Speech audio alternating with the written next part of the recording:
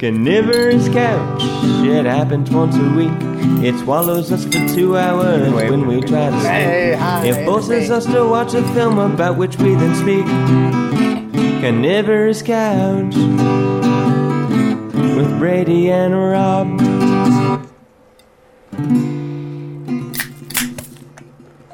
Hey everybody, welcome to another episode of Carnivorous Couch, the film podcast where we do a film a week from two film geeks. I'm Rob, and I'm here. And I'm Brady. And there I am, up on the big screen, Rob. Yes, we're live on the interwebs. For those only listening, we are also on the telly.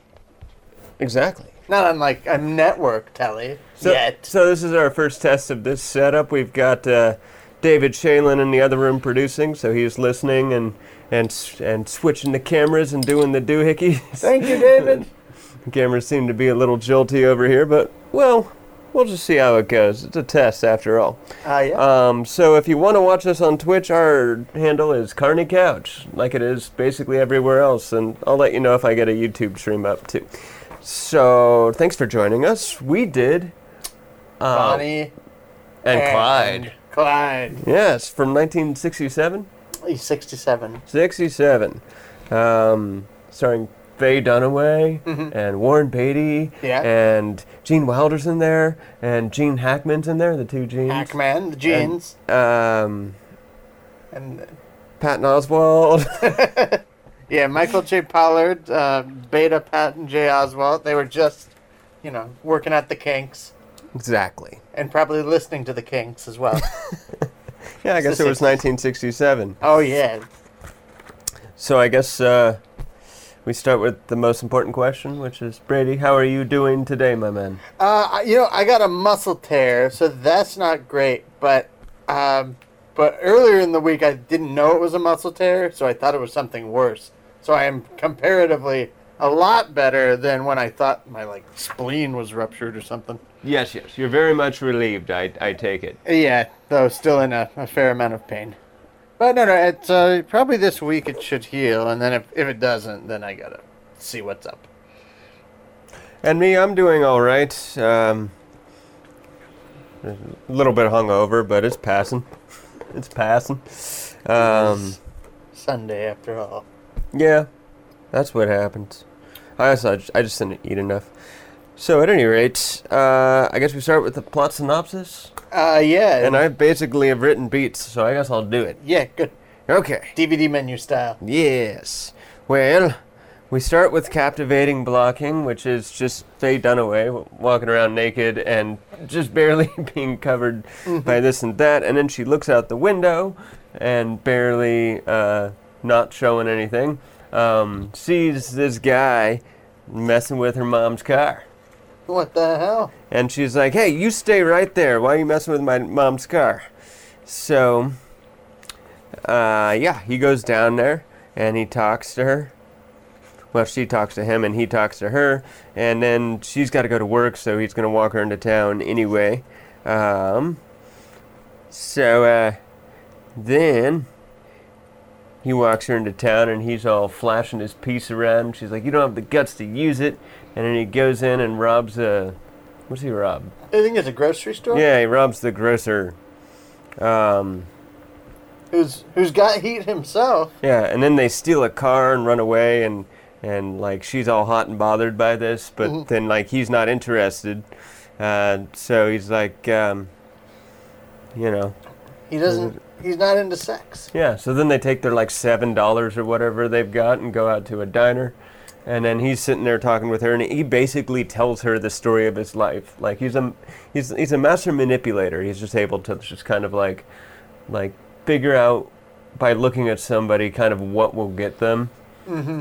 And later we see he does this with CW by basically just calling him chicken. At any rate, then they're doing target practice at a repossessed property. It's the middle of the Depression after all. And the previous owners come by. Yeah, some sharecroppers or whatnot come by to be like, well... And they're like, hey, you go right ahead. You go ahead. The place used to be mine. We're just here for a last look. Yeah, we don't like banks, young man. We do not like banks. And then Clyde hands his pistol over to the guy and lets him shoot at it, and then he calls his helping hand down the way and has him shoot at it. I noticed that the black guy was probably a slave at one point in his life, maybe, or is maybe something going on with the prejudice. Maybe, he shoots the house right through the window of the master bedroom. He does. He doesn't shoot the sign that says the owner of the bank. That's just a tidbit that I thought of when I saw it. Yeah, because what is I hate these motherfuckers. Oh no, it's the Depression, so it's the 30s. No, he probably wasn't there for slavery, if I had to guess, but maybe. Yeah, who knows? Who knows? At any rate, then they go from there. They meet this CW guy at the gas station. They tell him they robbed banks, and he's just kind of got like a "all right then, fuck it" attitude, and just like takes all the money out of the till and heads off with them. Mm-hmm. They go rob a bank, but the dude kind of fucking parks the car because he sees like a hot lady, and he's just like gonna like watch her from a nice parking spot. Yeah. And because of this, they can't find the car quick enough. They get kind of caught up with people, and Clyde ends up killing somebody. He does. Yeah, he shoots. He's hanging off the board of his car. A dedicated bank manager who like is holding onto the car, and he shoots him. So, let me see. Am I missing anything? After that, they go meet up with Buck Barrows, right? Buck Barrow, Clyde's older brother. Yes, and played by Gene Hackman, and he's kind of down. He's got a little criminal streak himself, and so he says, "All right, let's go rent a house and go on vacation." And so they do that, and they take along Buck and Blanche. Blanche, his wife, who is pretty religious. She's a preacher's daughter. She's the son of a preacher man. She's the daughter of a preacher man, and she likes to scream. She screams a lot in this movie. She does. She fucks shit up by screaming. So anyway, no. So they go on vacation. Bonnie absolutely hates it. It's a constant thing. She doesn't like having all this family and all these people around because they're not her people. Right. So she likes Clyde. Yeah, it's kind of always... I mean, she likes CW, I think. Yeah. They got a little rapport. Buck, I think she finds grating, and she just hates Blanche. And Blanche hates her. Yes. So, at any rate, they rob another bank, and there's a getaway scene interspliced with the news people interviewing the witnesses. And Clyde lets one patron keep his money.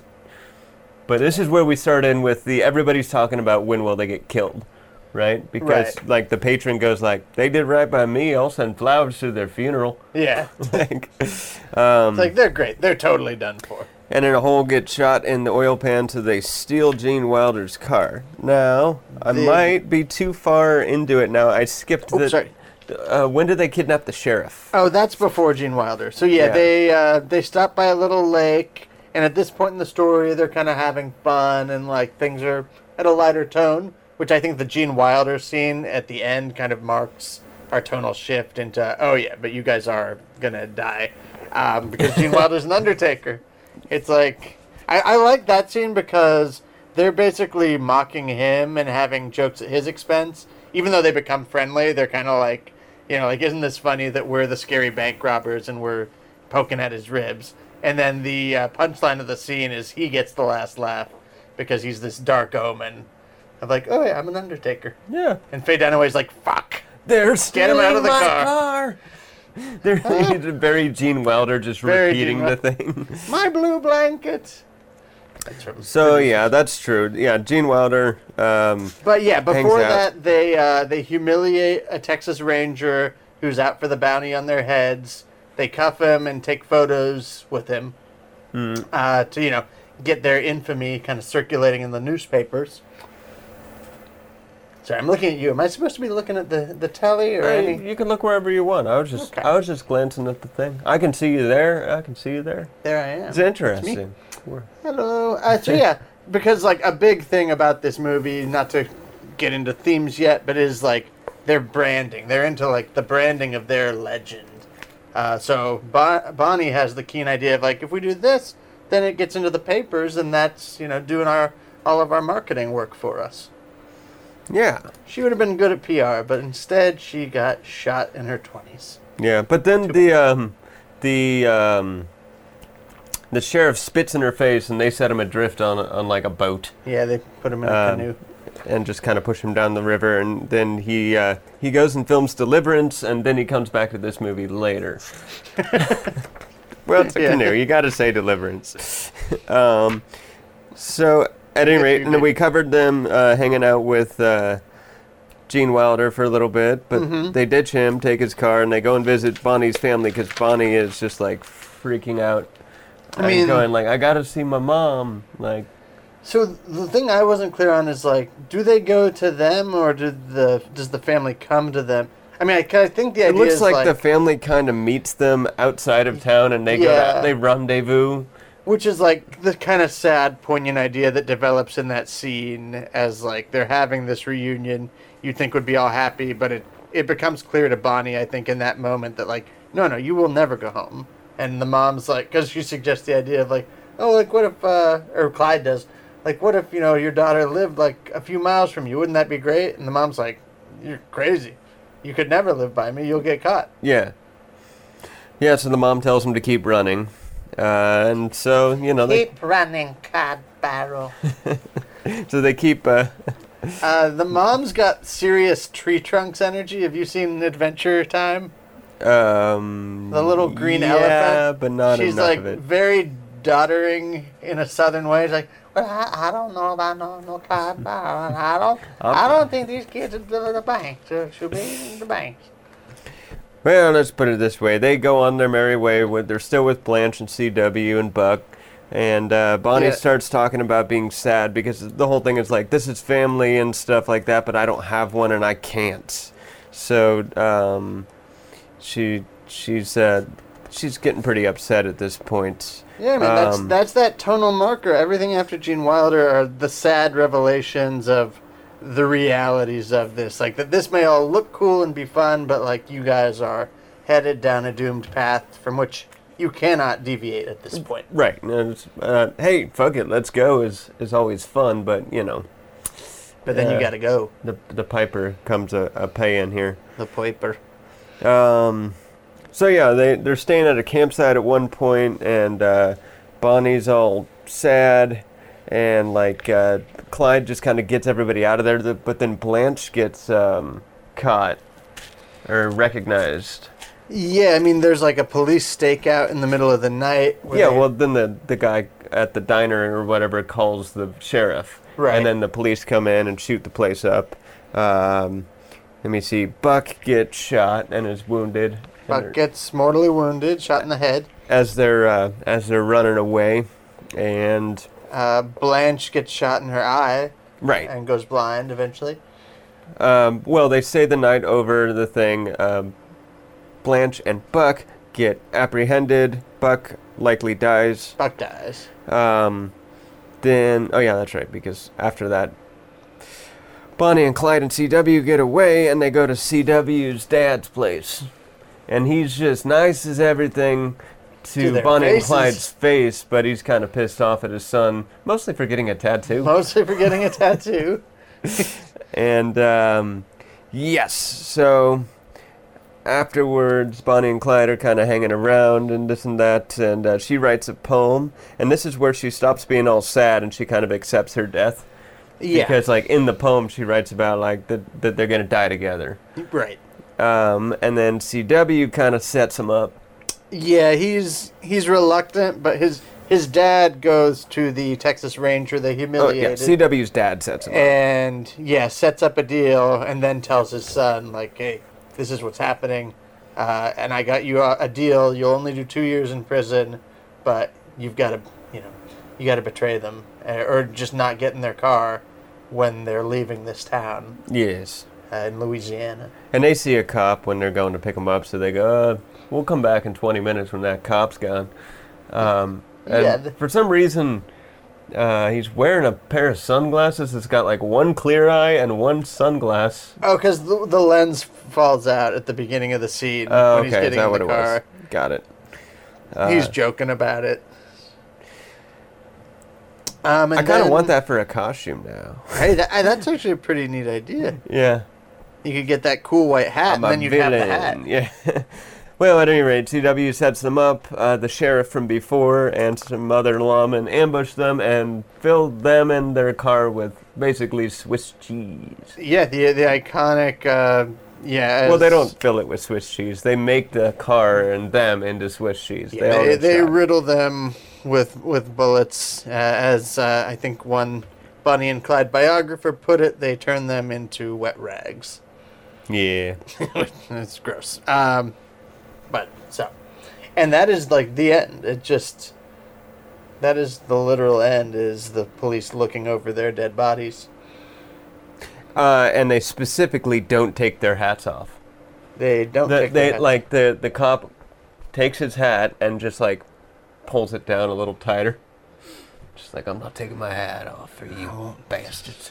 You damn kids. Okay, well, so that's the plot synopsis. The next thing we do, Brady, I want you to go first, is this one. Hey, hey, hey, how do we like it? How did you like this movie, Brady? I like it a lot. I maybe liked it a little less than I did on my first viewing. I think I originally had it at like A-. I might go down more to B+. And I want to do this without getting too heavy into themes still. But it kind of reminds me of Easy Rider in the way that it's another movie that I like a lot and has a number of qualities to recommend it and is very like vital emotional filmmaking. But like I think generates a lot of its value. I think comes from its context, and and what it was responding to, and its place in the '60s. It's celebrated, I think, above all for its break with tradition. Because what the movie was doing, we can get into this, is like taking the French New Wave, which was like very exciting, like editing, the ability to be kind of like frank with sex and violence, and is kind of seen as the moment that's introduced into the American culture. That they're, and if anything, it's America's film industry not being a closed system and saying like we're accepting all these influences from abroad, especially the French New Wave. And they were doing the Peckinpah thing where they had like different cameras running at different speeds, so that when they were cutting back and forth, it created all sorts of sort of visual effects and this and that. And then, of course, it's in this culture of the 60s, of revolution, of shirking off your parents' ideals, of, as the Beatles had written the song, She's Leaving Home, probably around this time. It is about two kids leaving home, putting whatever the old vision of America was behind them, even though the story takes place in the 30s. But it's like this almost wall-breaking story of, like, this is actually about us kids right now. And in this story, and this very, like, print the legend, like, larger-than-life story, because I think in actual fact, Bonnie and Clyde didn't rob that many banks. Like, weren't as much these damn the man, damn the big financial institutions figures that they're seen as. They did a lot of robberies of groceries, like we see at the start. And so, like, there's a lot of mythologizing in that. And I think it was, like, the 60s generation finding a story that spoke to them in the idea of kids, rebelling against everything and against the system that in the Depression had put their backs against the wall. Yeah. And so, it's a very striking film with a lot of energy, and I think the acting is good. I don't know if I think any of the performances are great. I love Faye Dunaway, though.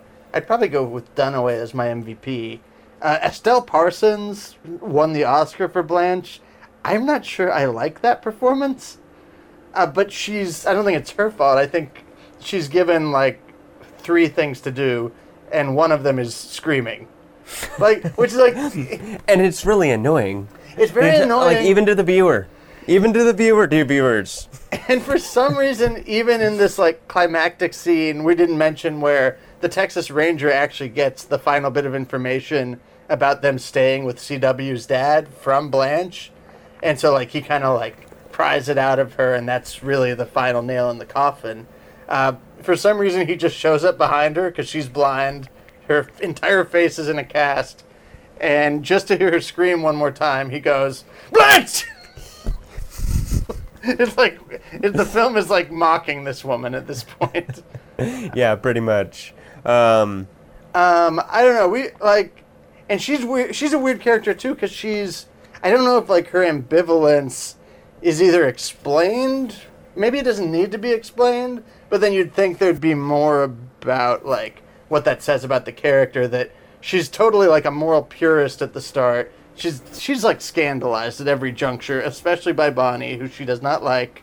But at a certain point, Bonnie does comfort her though when Buck's dying. that's true. There's a little nuance there. But what I really mean is the moment where she just seems to totally be okay with them living a bank robbers or, the robberies, like she's suddenly pretty okay with in a way that, like, for me, it was jarring. Mm-hmm. Anyway, I like the movie. It's stylish and cool. It's maybe more influential than great, but I think it's a pretty fascinating timepiece. Yeah, I mean, I like it too. It was nice to sit down and watch it all the way through because I keep catching it on like those, 2-3 or 7-3, like the movies channel or the this, that, actually, which is where I'm getting a lot of my suggestions now, is because I was just like, I think I'll put that on the server. Yeah? Yeah, it's good watching Gene Wilder run around in a pink bathrobe. It is good watching Gene Wilder. That is the truth. But, so, yeah, no, I finally got to see it all the way through. I feel like those channels cut out a lot, more beyond just, taking a swear word out here or there or whatever. Like, that, I think they cut out whole scenes. Yeah, abridged.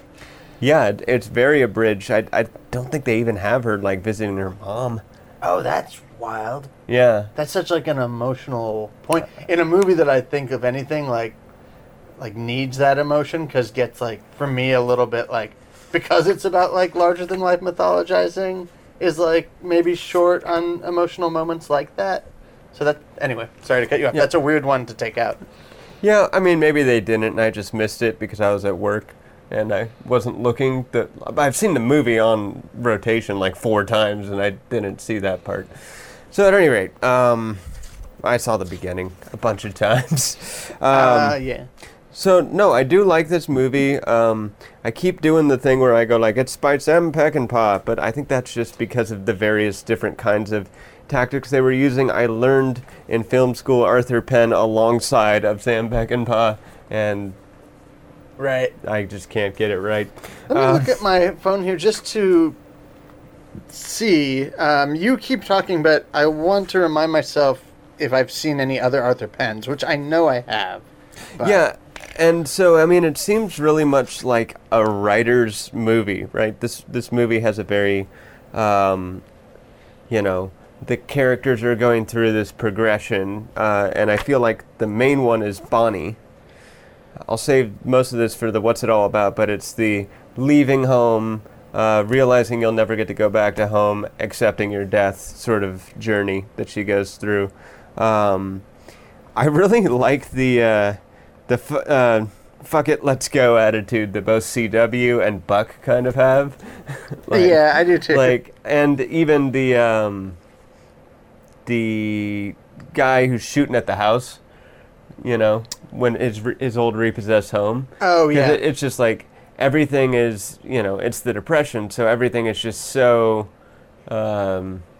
terrible that everybody's just like, well, fuck it, let's just do the next thing. It doesn't matter anyway, Yeah, I So- mean, in a weird way, those old timers in front of the house could almost be seen as proxies for the kids watching this, because in both cases, it's like, actually, what you're doing, criminality be damned, it speaks to us, because we're old timers, we've been fucked by the bank, we don't care what you do to banks, like, screw those Yeah. guys. And Well- the same for kids, like, yeah, who cares about these institutions? I mean, and also it registers with the now times too, right? Because there's the through line of he essentially, when he shoots the what's his face, the banker at the beginning, right? He feels bad about that murder and is like, and Buck even questions him on it. It says like, it was him or you, right?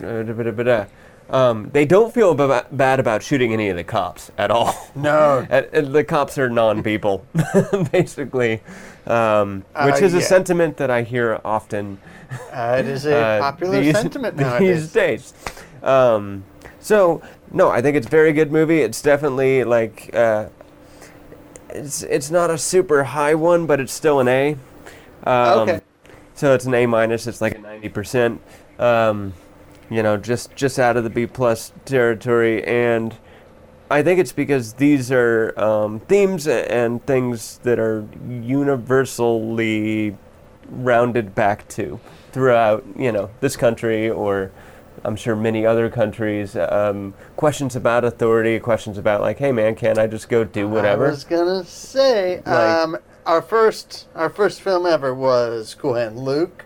Yeah. We have spoken at length over the course of this cast about iconoclasm. You're a fan of iconoclasm, as am I. We have a rank it on top iconoclasts. So would these guys crack that list? I mean, I know we did that a long time ago.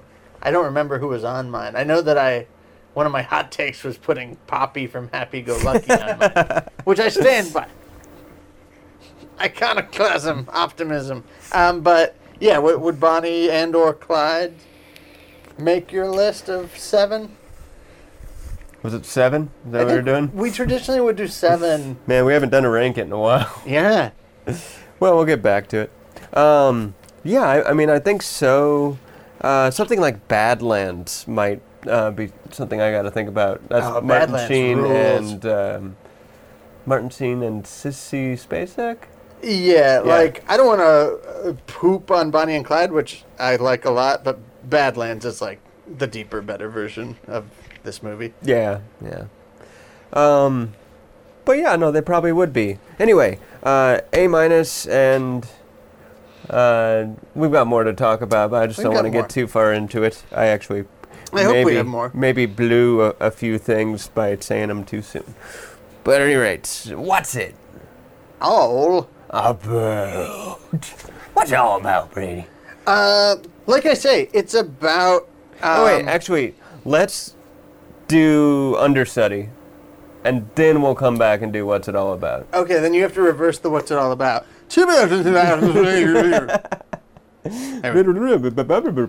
think that worked. Okay, so understudy intro. We're so sorry we couldn't get the actors to do the scene from this screenplay, but we got 2 understudies, and to be honest, they're probably more famous anyway. So try to guess the actors, try to guess the movies. Tweet us at CARNY Couch. This game called Understudy is happening right now. Cough, cough. Ahem. Harumph. I assume you were making those cartoon noises to attract my attention. Am I correct in my assumption, you fish-faced enemy of the people? Have I hurt your feelings? Good. What is it? Sir, may I speak to you for a minute? Go. You have 35 seconds. Well, sir, it seems...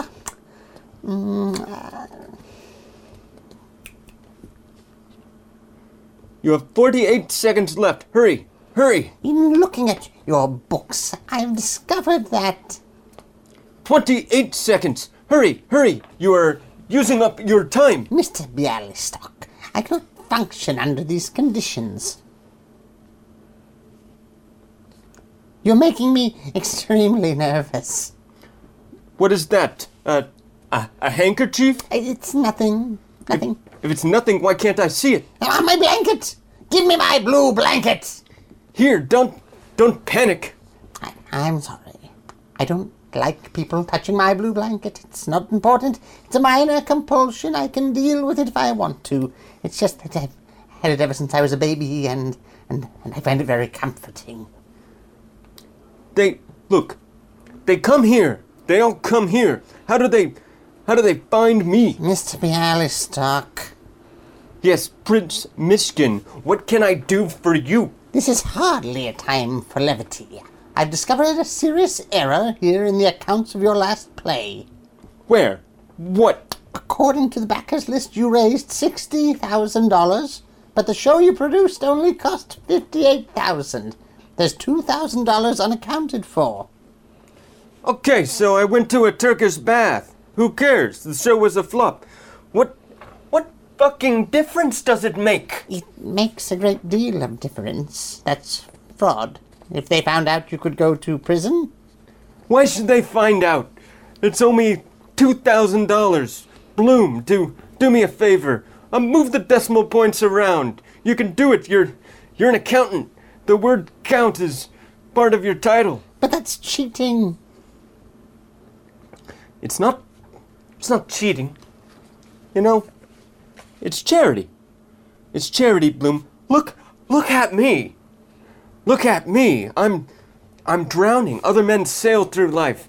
Bialystok has struck a reef. Bloom, I'm going under. I'm being sunk by a society that demands success when all I can offer is failure. Bloom, I am reaching out to you. Don't send me to jail. Help! Help! Oh dear, oh dear, oh dear, oh dear. Help! All right, I'll do it. I'll do it. Hi. Thank you, Bloom. I knew I could count on you. Oh, it's all right. What? Well, now, nothing. Do it. Do it. Now, let's see. $2,000. That isn't much. I'm sure I can hide it somewhere. After all, the Department of Internal Revenue isn't interested in a show that flopped. Yes, right. Good thinking. You figure it out. I'm tired. I'm gonna go take a little nap. Wake me up if there's a fire. That was understudy. Tweet us your answer at CARNY Couch. So everybody, we're back, and that was a fantastic episode of Understudy. And now, One of since our we have best. video and we're streaming at Carney Couch on Twitch, everybody can see what we look like when we're listening to our own theme music. Yeah, which is we get off on it, baby. We love it. Brady, what's it? All about? That's a good question. That's a very good question. What's it all about? Like I say, it's about its context more than anything. Because, like, I don't find this, like, to be a deep and probing examination into these characters. And the reason for that, maybe, as we got into before, is they're more known for, like, the popular myth that gets circulated about them than their actual lives. You know, in reality, they were a couple of dumb kids. They did rob some banks, but mostly not banks. So, but it's how the story has been processed into this romantic tale of doomed rebellion, standing up against, you know, the man, against the power systems, you know, which becomes less that when it's like, oh, you robbed, like, a mom and pop grocery store. Right. But that's not the point. The point is this movie's about iconography. It's about, the moment that it's about the most for me is Bonnie realizing she should take the picture with the Texas Ranger, where it's like, it's about perception, not of the reality, but of, like, what the myth is. Quick note on the myth. I almost feel like this movie is the reason why, you know, when you're a kid, like around 8 or 9, you hear about Bonnie and Clyde. I mean, it's hard to say. I haven't been Yeah. able to live prior to this. Why not? What the hell's wrong with you? Don't you live in the 20s and the 10s and the... Wait, no, this happened after that. Because I'm too young. I'm too young. Yeah, but, you know, how people are always complaining about how young we still are. No, But but was yeah. Bonnie and Clyde a big deal in the popular culture before this movie? Is kind of my thought. And I think the answer is yes, but probably just around those areas. I don't think it was quite Yeah, and like consider that it had only had like 30 years anyway to germinate as an American myth, basically, at the time the movie was made. So it's like, yeah, like maybe this was like a second life. I kind of have to think it might have even been a bigger life because this film is such a big deal. And like around this time, one of my favorite Serge Gainsbourg songs, who's this French 60s musician, he also like writes the song about Bonnie and Clyde. So I don't know. It was probably very popular in its day, but like clearly this thing takes on a huge second life in the 60s. Yeah, and then you get Little Ditty, Bad Jack and Diane. Wait, they're not bank robbers, are they? I mean, sorry, I'm mixing it with Take the Money and Run. Oh, yeah. Okay. Yeah, those guys maybe are. Because they take the money and run. Exactly. Jack and Diane, they're like proto living on a prayer, those guys. They're just a couple of sad, mixed-up kids, and their life goes on long after the thrill of living is gone. But I digress. So, Rob, what is it all about to you? I mean, I think it's about that journey that Bonnie goes through, which is like, okay, you decide, hey, man, I don't want to do all this shit that society or my parents or the structures that be want me to do, and so I'm going to go run off and do this, but as you do that, you realize that you've given up everything that, you know, was going to be there for you. Maybe it was going to be, maybe it wasn't. I guess in the Depression, people were feeling a lot of, maybe all the shit they promised me isn't actually going to happen. And then she gets very upset and has a lot of, I don't know, what'd you call it, ennui? Yeah, a lot of ennui, yeah. She says she has the blues. Yeah. And I immediately thought, Kraft macaroni and cheese. Good job, Kraft. You got that stuck in my head for 15 years plus. Yes. But at any rate, so it's about that journey as she goes into the sort of, like, she's upset that she's actually not going to get all the things that she was going to have that she didn't want. And then at a certain point, she accepts death, and that's when she reads the poem to him, and which gets published in the newspaper, too. Yeah. No, interesting side note on the, how much was this a myth before the movie came out, or did it really exist, hang out much past the heartland in Texas and Oklahoma, or where not this was happening? I think if something like this were to happen today, a week later, old news, we forgot all about it.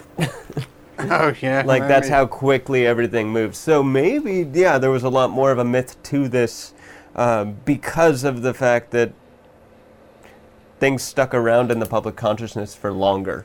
I don't want to break up the conversation now, but I'm writing something down based on what you said to bring up No, you later can't in the show. write.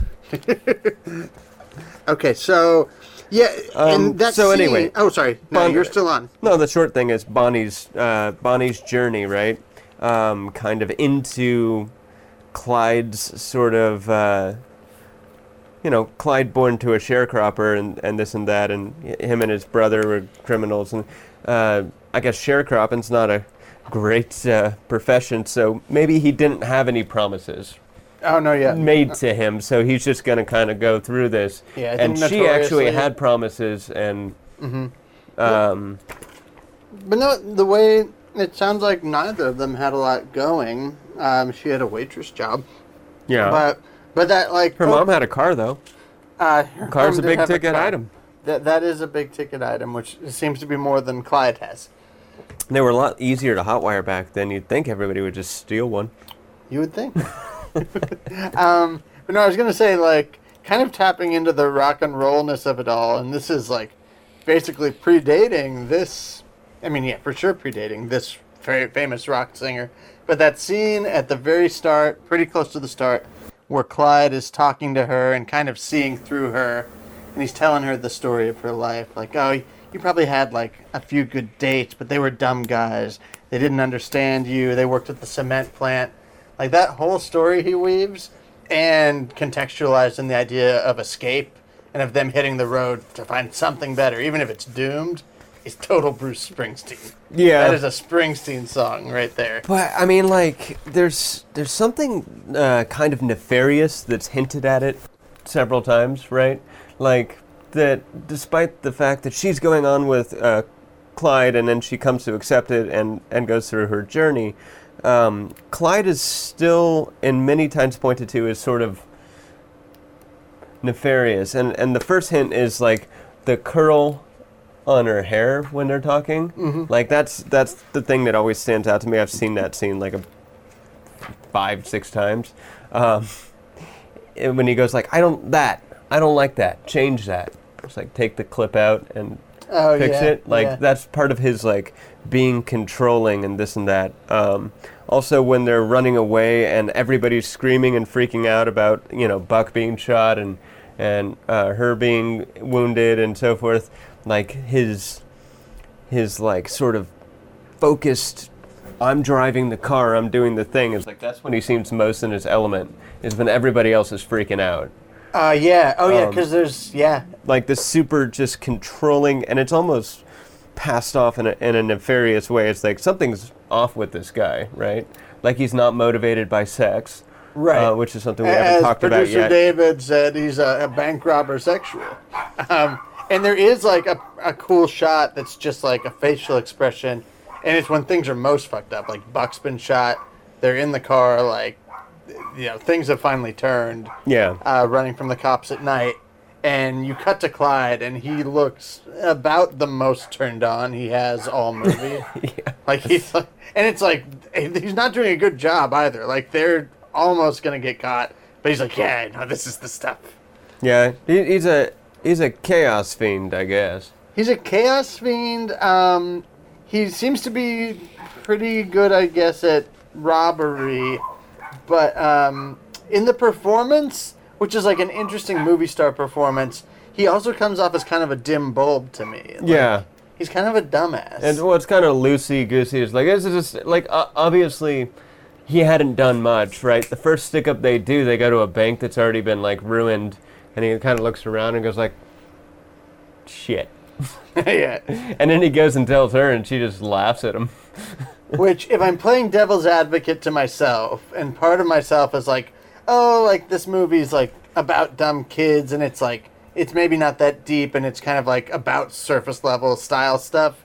My devil's advocate to myself might be that there's something kind of knowing and subversive in how dumbly Warren Beatty plays that part. Right. That he's letting us know, like, yeah, they're idiot kids. Like, you can tell this guy's like not a genius. He's not Jesus. He's just a dumb shit who the only way he can get a hard on is robbing people. Like that.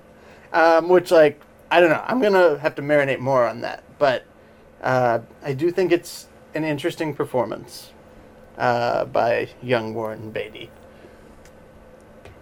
For that reason. Very much so. I mean, I don't, like, really think about Warren Beatty. It was weird because I didn't recognize him when I first saw this on the TV. I was like, Warren Beatty. What's your other exposure to the guy? Dick Tracy. Dick Tracy, yeah. And I just think of him as old and like. Bullworth. Was he Daddy Warbucks too? No. Who's Daddy Warbucks? In friggin' Annie. It would be weird for him, like, he wouldn't be very old playing that role. Yeah, I guess not. I'm gonna check. You keep going. I don't know. I think of. I guess I don't know Warren Beatty all that well. What is the affiliation with him and Madonna? Is that Dick Tracy? Yeah, that would okay. have been, because that's right in the 90s. Right. And her biography doc, with which he appears in, I believe, is right around that same year. Her Truth or Dare and Dick Tracy, the movie, come out around the same time. Well, so okay, I guess let's put it this way. I do like his performance. I think it's kind of nuanced, and it shows when he's pretty controlling, and it shows when he's pretty like, I'm just pretending like I know what the fuck I'm doing. Shucks, I'm fly barrel. Yeah. Yeah. So I like his performance. I Faye Dunaway's performance, I mean, it's Faye Dunaway. She's pretty good, but it's a little over the top. It's a little like, but I mean, that's kind of been her thing, right? Like, I don't know. She's pretty subtle in Chinatown. I mean, she has my moments. sister, my mother. I know, but like, how else do you play that scene? Ow! I've got a muscle tear. I've said this. I was gonna say the over the top is harsh, maybe in a movie where Blanche exists. Maybe she's there to just make everyone else not look over the top. Yeah, but I did feel it was like a little like, I'm sad right now, and but that's kind of her acting style, and there's a place for it, and this was an okay spot for it. It's not my favorite kind of acting. She's moody. She's vamping. Yeah. She's putting her leg up on the bumper of a car. She's big. She's big on screen. Her face is big. A lot of close-ups in this movie too. They did some interesting like camera work, cutting this that. Like the scenes with the food when they're eating the burgers and they've got Gene Wilder and Wanda. What's her name? Blanche? Eloise. Oh, no. Oh, wait, who?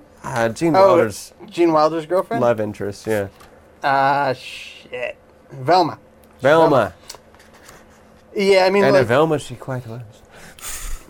She was pretty. One of the things that, like, one of my favorite critics online, Tim Brayton, points out, he's one of my favorite guys, but he points out that, it is a movie that in many ways is like Dunaway's photograph moment is itself structured like a series of photographs, and is like them striking the pose, which is, where that like movie starness gets interesting. It's like, yeah, they're not deep, like that's the point. They're acting out a part, and it's the part of their own lives, but they kind of know these like very archetype-y roles that they're playing.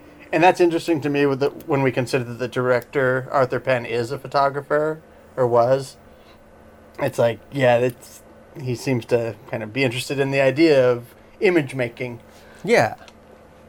And like you say, I think Dunaway's acting style definitely works for that in this. Well, I guess we got some more themes to talk about, but you want to do Metacritical, and then... Yeah. Then we'll come back to it? Yep. And we'll actually do Metacritical now. Metacritical. Rob's never gonna win. This one's actually Metacritical. Brady's the victor again. Woo-hoo. So it's time to play. I'm gonna lose today. Metacritical, yeah, it's time to play. Hey everybody, we're playing a little game called Metacritical. If you're watching or listening, feel free to play along. This is simply, we each pick 5 movies and we try to... we pick a total of 5 movies. Is it 5 or 4? 5. Yeah. And we try to guess the Metacritic scores. The closest overall wins. So, like if it's 75 and I guess 80, handicap. I'm off by 5. Yeah. So that's... And if you hit it dead on, you get a 5-point deduction, right? Yep. Hole in one which is has worth... hosed me in the past, if you 5. listen to our last episode. Yeah. Yeah, So, you hosed me pretty bad. So we've got some pretty famous folk in this. Yes. A few of them, for sure, are movie stars. Okay. No, I'm just saying. I'm just already pissy because I always lose this game. That's fair. Who do we pick? Do we pick Hackman? Do we pick Beatty? Do we pick Dunaway? Why don't I go first? You go first. Chinatown from Faye Dunaway. Chinatown, which I don't even know if it's going to be on Metacritic. No, I think it will for sure be on Metacritic. I don't know if it's a movie that we've Metacritic'd before. I don't think so. Okay. We've podcasted. Interestingly, so Metacritic's a newer thing, so the critics stuff that they're going to put on there is going to be from nowadays. So this is post Roman Polanski's fall, right? Sure, yeah. So that might hit it a little bit. But I mean, I don't know. I mean, you would hope the critics would judge the work on its work, but that doesn't always happen. I would. We'll see. We'll see. I would be more in that latter camp. I mean, it's a pretty good movie, and Especially when it's I think Chinatown. critics think it's a pretty good movie. It's a perfect movie. But we'll see.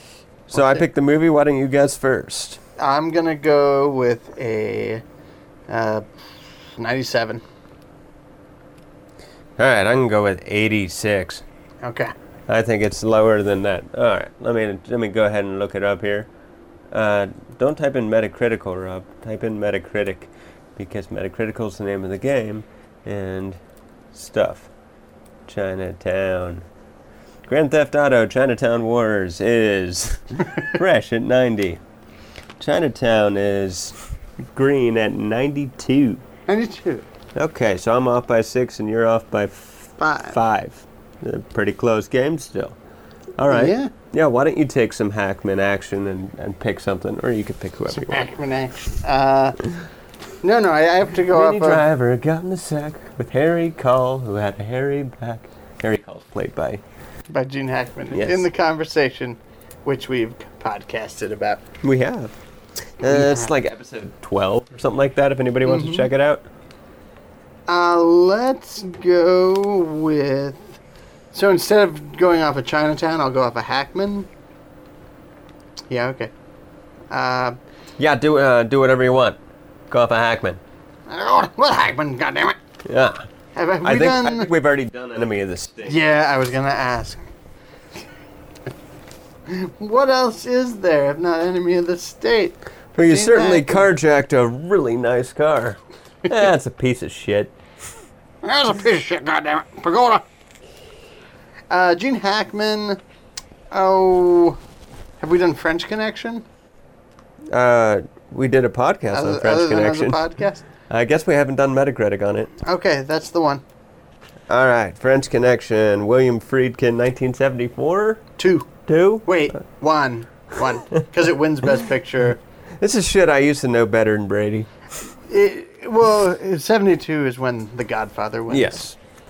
Well, let me see. I think it's a good movie. Actually, it's I 70. think critics might not really like it as much. I'm gonna go with like 82. Okay, yeah, it's probably pretty good. Let me go with 88. 88, he says. All right. He's betting too close to me, Brady. You're aiming too well. All right. I should just pick what I think it actually is and add 26 or whatever the fuck it was. Oh yeah, that system was working for you. Yeah, but you hosed me with it last time. Okay, what am I searching for? The French Connection. Yeah, French. The French Connection. 71. Oof. 94. 94. Okay, so 71. What did I say? No, it's from 1971. Oh yeah, yeah. Okay.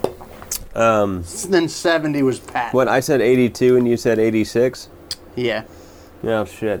I lose out 4 to you on that. Okay. What can we do here? Gene Wilder. Let's do Willy Wonka and the Chocolate Factory. Let's. Oh yeah, I guess first time. Yeah, I picked the movie. You guess first. This is the I third like this movie out of 5. a lot. It's the movie that birthed 1,000 memes, and I think it's very Yes, good. Tell me more about what you think. I think the Gene Wilder meme might need to be put into retirement, but has certainly. Oh right, yeah. Really, tell me about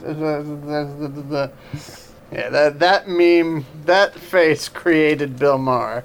He didn't exist in the universe until Gene Wilder did that. I didn't exist until Gene Wilder put his chin on his knuckles. So tell me. Okay. So, but I don't think critics like this as much. Like, I think they do, but it's definitely like a cult film you almost. don't think they do you? I'm going with a 70. You're going with a 70. I'm going 70. Okay. Okay, America. But tell me about your You just Cheeto rated Man. it so high because you actually like children. Oh, God. Okay, I'll stop trying to do a Bill Maher impression. I think I can make up some points on you by hitting... What do you think? Did I go too high or too low? Bullseye. I think you're too low. So... I mean, I think this movie's actually at 96 and minus 26. That's what you said. That's right where I am. Shit. 78. 78. Okay. Go to it. Oh, I have to do this part. Remember, it's Willy Wonka. You leave that Tim Burton, Charlie and the Chocolate Factory nonsense out of this. This movie, also from 1971, is a 67. Yeah, now I knew it was... It's a little slept on because I think it's a funny movie. Okay. What'd you say again? 70... 8. Thank you, Rob. Okay. Now it's back to Movie me. number 4, your choice. And to keep it consistent, we're Pick trying a to... movie from 1971. Oh, I thought we were trying to pick actors from Bonnie and Clyde. True. Dick Tracy? We haven't done, Beatty yet. So I guess... Yeah, fine, Dick Tracy. I just recently saw it. I remember seeing it in the theater. Yeah, me too. And it didn't work for me as a kid. I was too young. I was confused. And then I just rewatched it this year, and it But I think it was rules. highly rated. But Metacritic's a fickle bitch. So, She is. 68. Okay, yeah. Let me go 73. It better be just super low.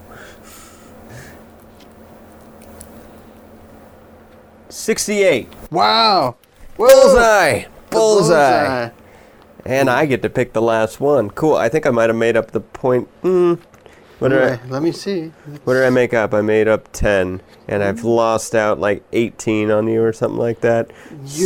We're only a few points apart. You're about 5-6 points ahead of me. It's only a few. I think. Yeah, a few. Okay. One few. Okay. Chain Reaction. What's that?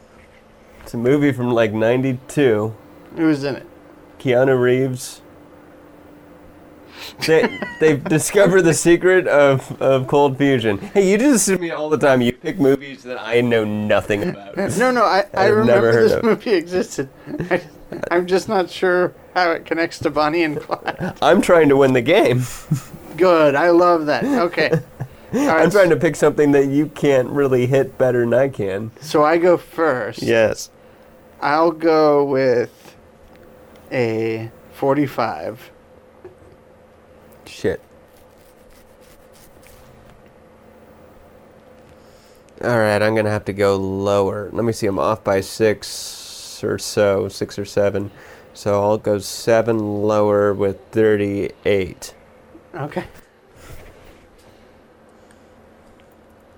Chain Reaction. Ooh, it's hard to find. Might have to... I bet it is. Chain Reaction. Movies. It's not in here. That's a bummer. I think I might have done good on that. All right, so you pick one then. Yeah. I picked. Oh, really? So you lose the ability to pick because it's not there? Because I chose the movie that doesn't exist Okay. in the database. Okay. Let's see. So who else is in this movie? I forget what else Michael J. Pollard is in. I know he's like an actor of note. Estelle Parsons is the Pick mother something I know. in Roseanne, Pick something which from the 90s. has John Goodman. Let's go with John Goodman is in Big Lebowski. True Stories.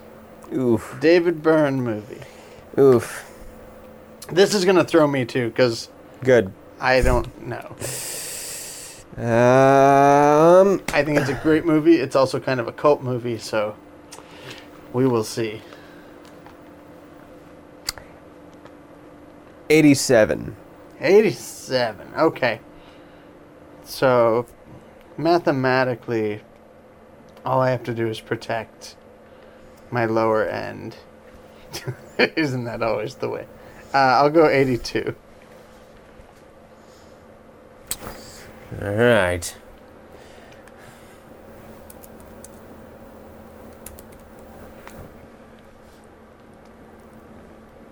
Stories only has 2 S's, Rob. True Stories from 1986 is at 67.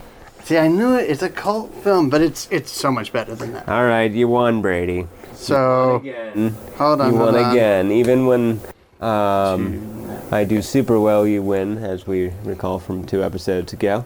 Okay, so, but at the end of the day, I only won by 8 points. What? Yeah, I only won by 8 Yeah. points. Yeah, I guess that makes sense. Well, what are the scores? Hold on, I'll tell you. It's what is that? It's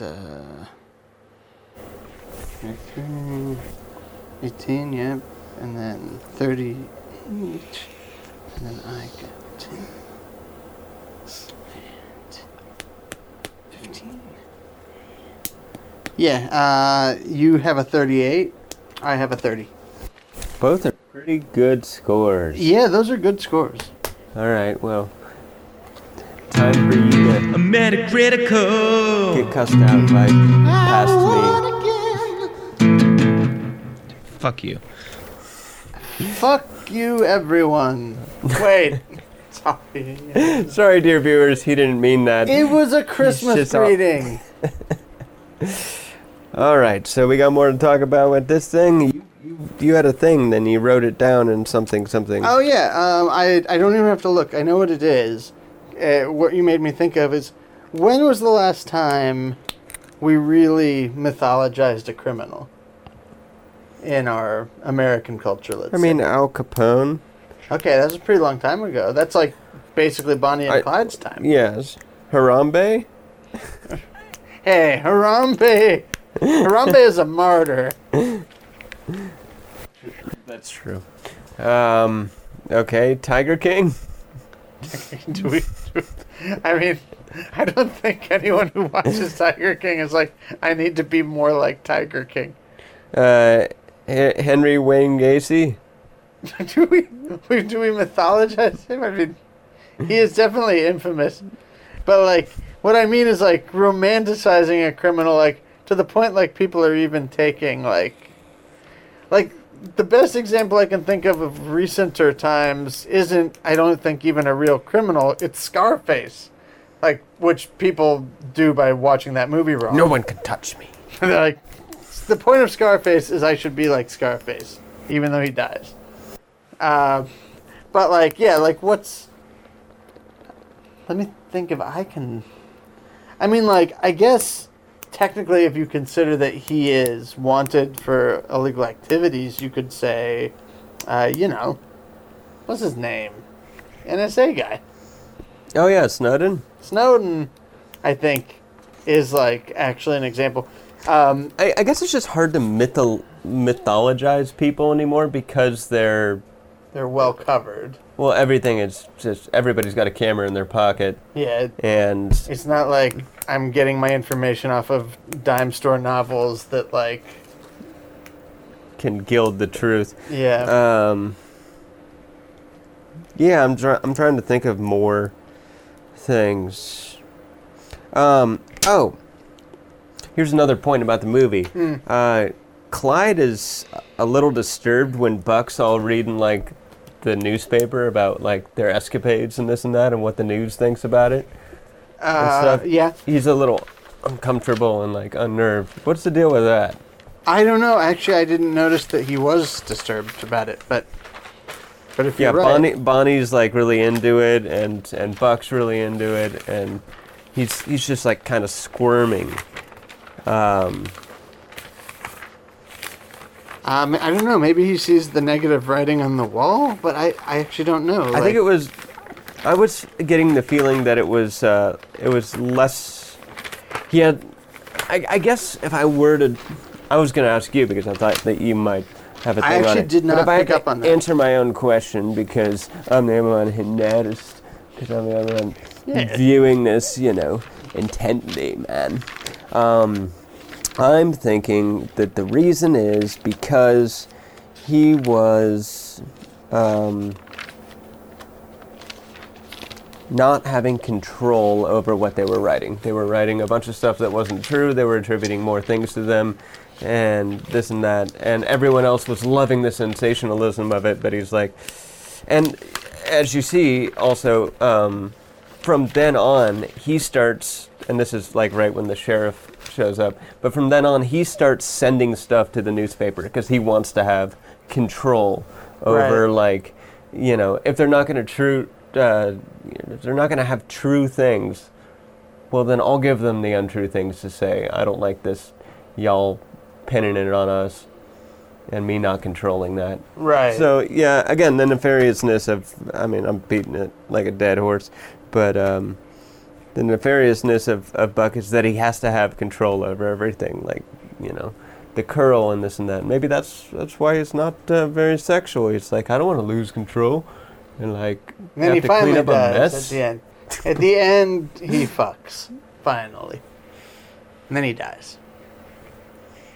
Yeah, We didn't mention that. They finally have sex. That's At the true. very, very end. They do, and then they die. This is what happens in horror movies, man. You die. He's he's not the final girl. No one is the final girl in Bonnie and Clyde. What, do you have anything else you want to bring up? Because I'm No, I about done think- there. I'm ready to pick the next movie. Yeah, no, I think I'm done too. A good movie. Good movie. Alrighty. Well, what do you want to watch next week? I'm gonna. What did I say the last time? You said Pride and Prejudice. You Oh, yeah, said okay. Devil's Advocate. Except, that one was yours, but I did pick it. No, let me go with True Grit, the 2010 True Grit. Oh, okay. That's a good one. I'm gonna put Devil's Advocate in there again. Okay. Do we pick a second? Yeah. I will We can go. pick several. I'll go with Burning. Okay, I'm going to pick The Bandwagon again, which is the noir murder musical. Okay, so that's what's in the running. Oh, what do you want something else? No, I think. I think I can put something else in. Okay, put something else in.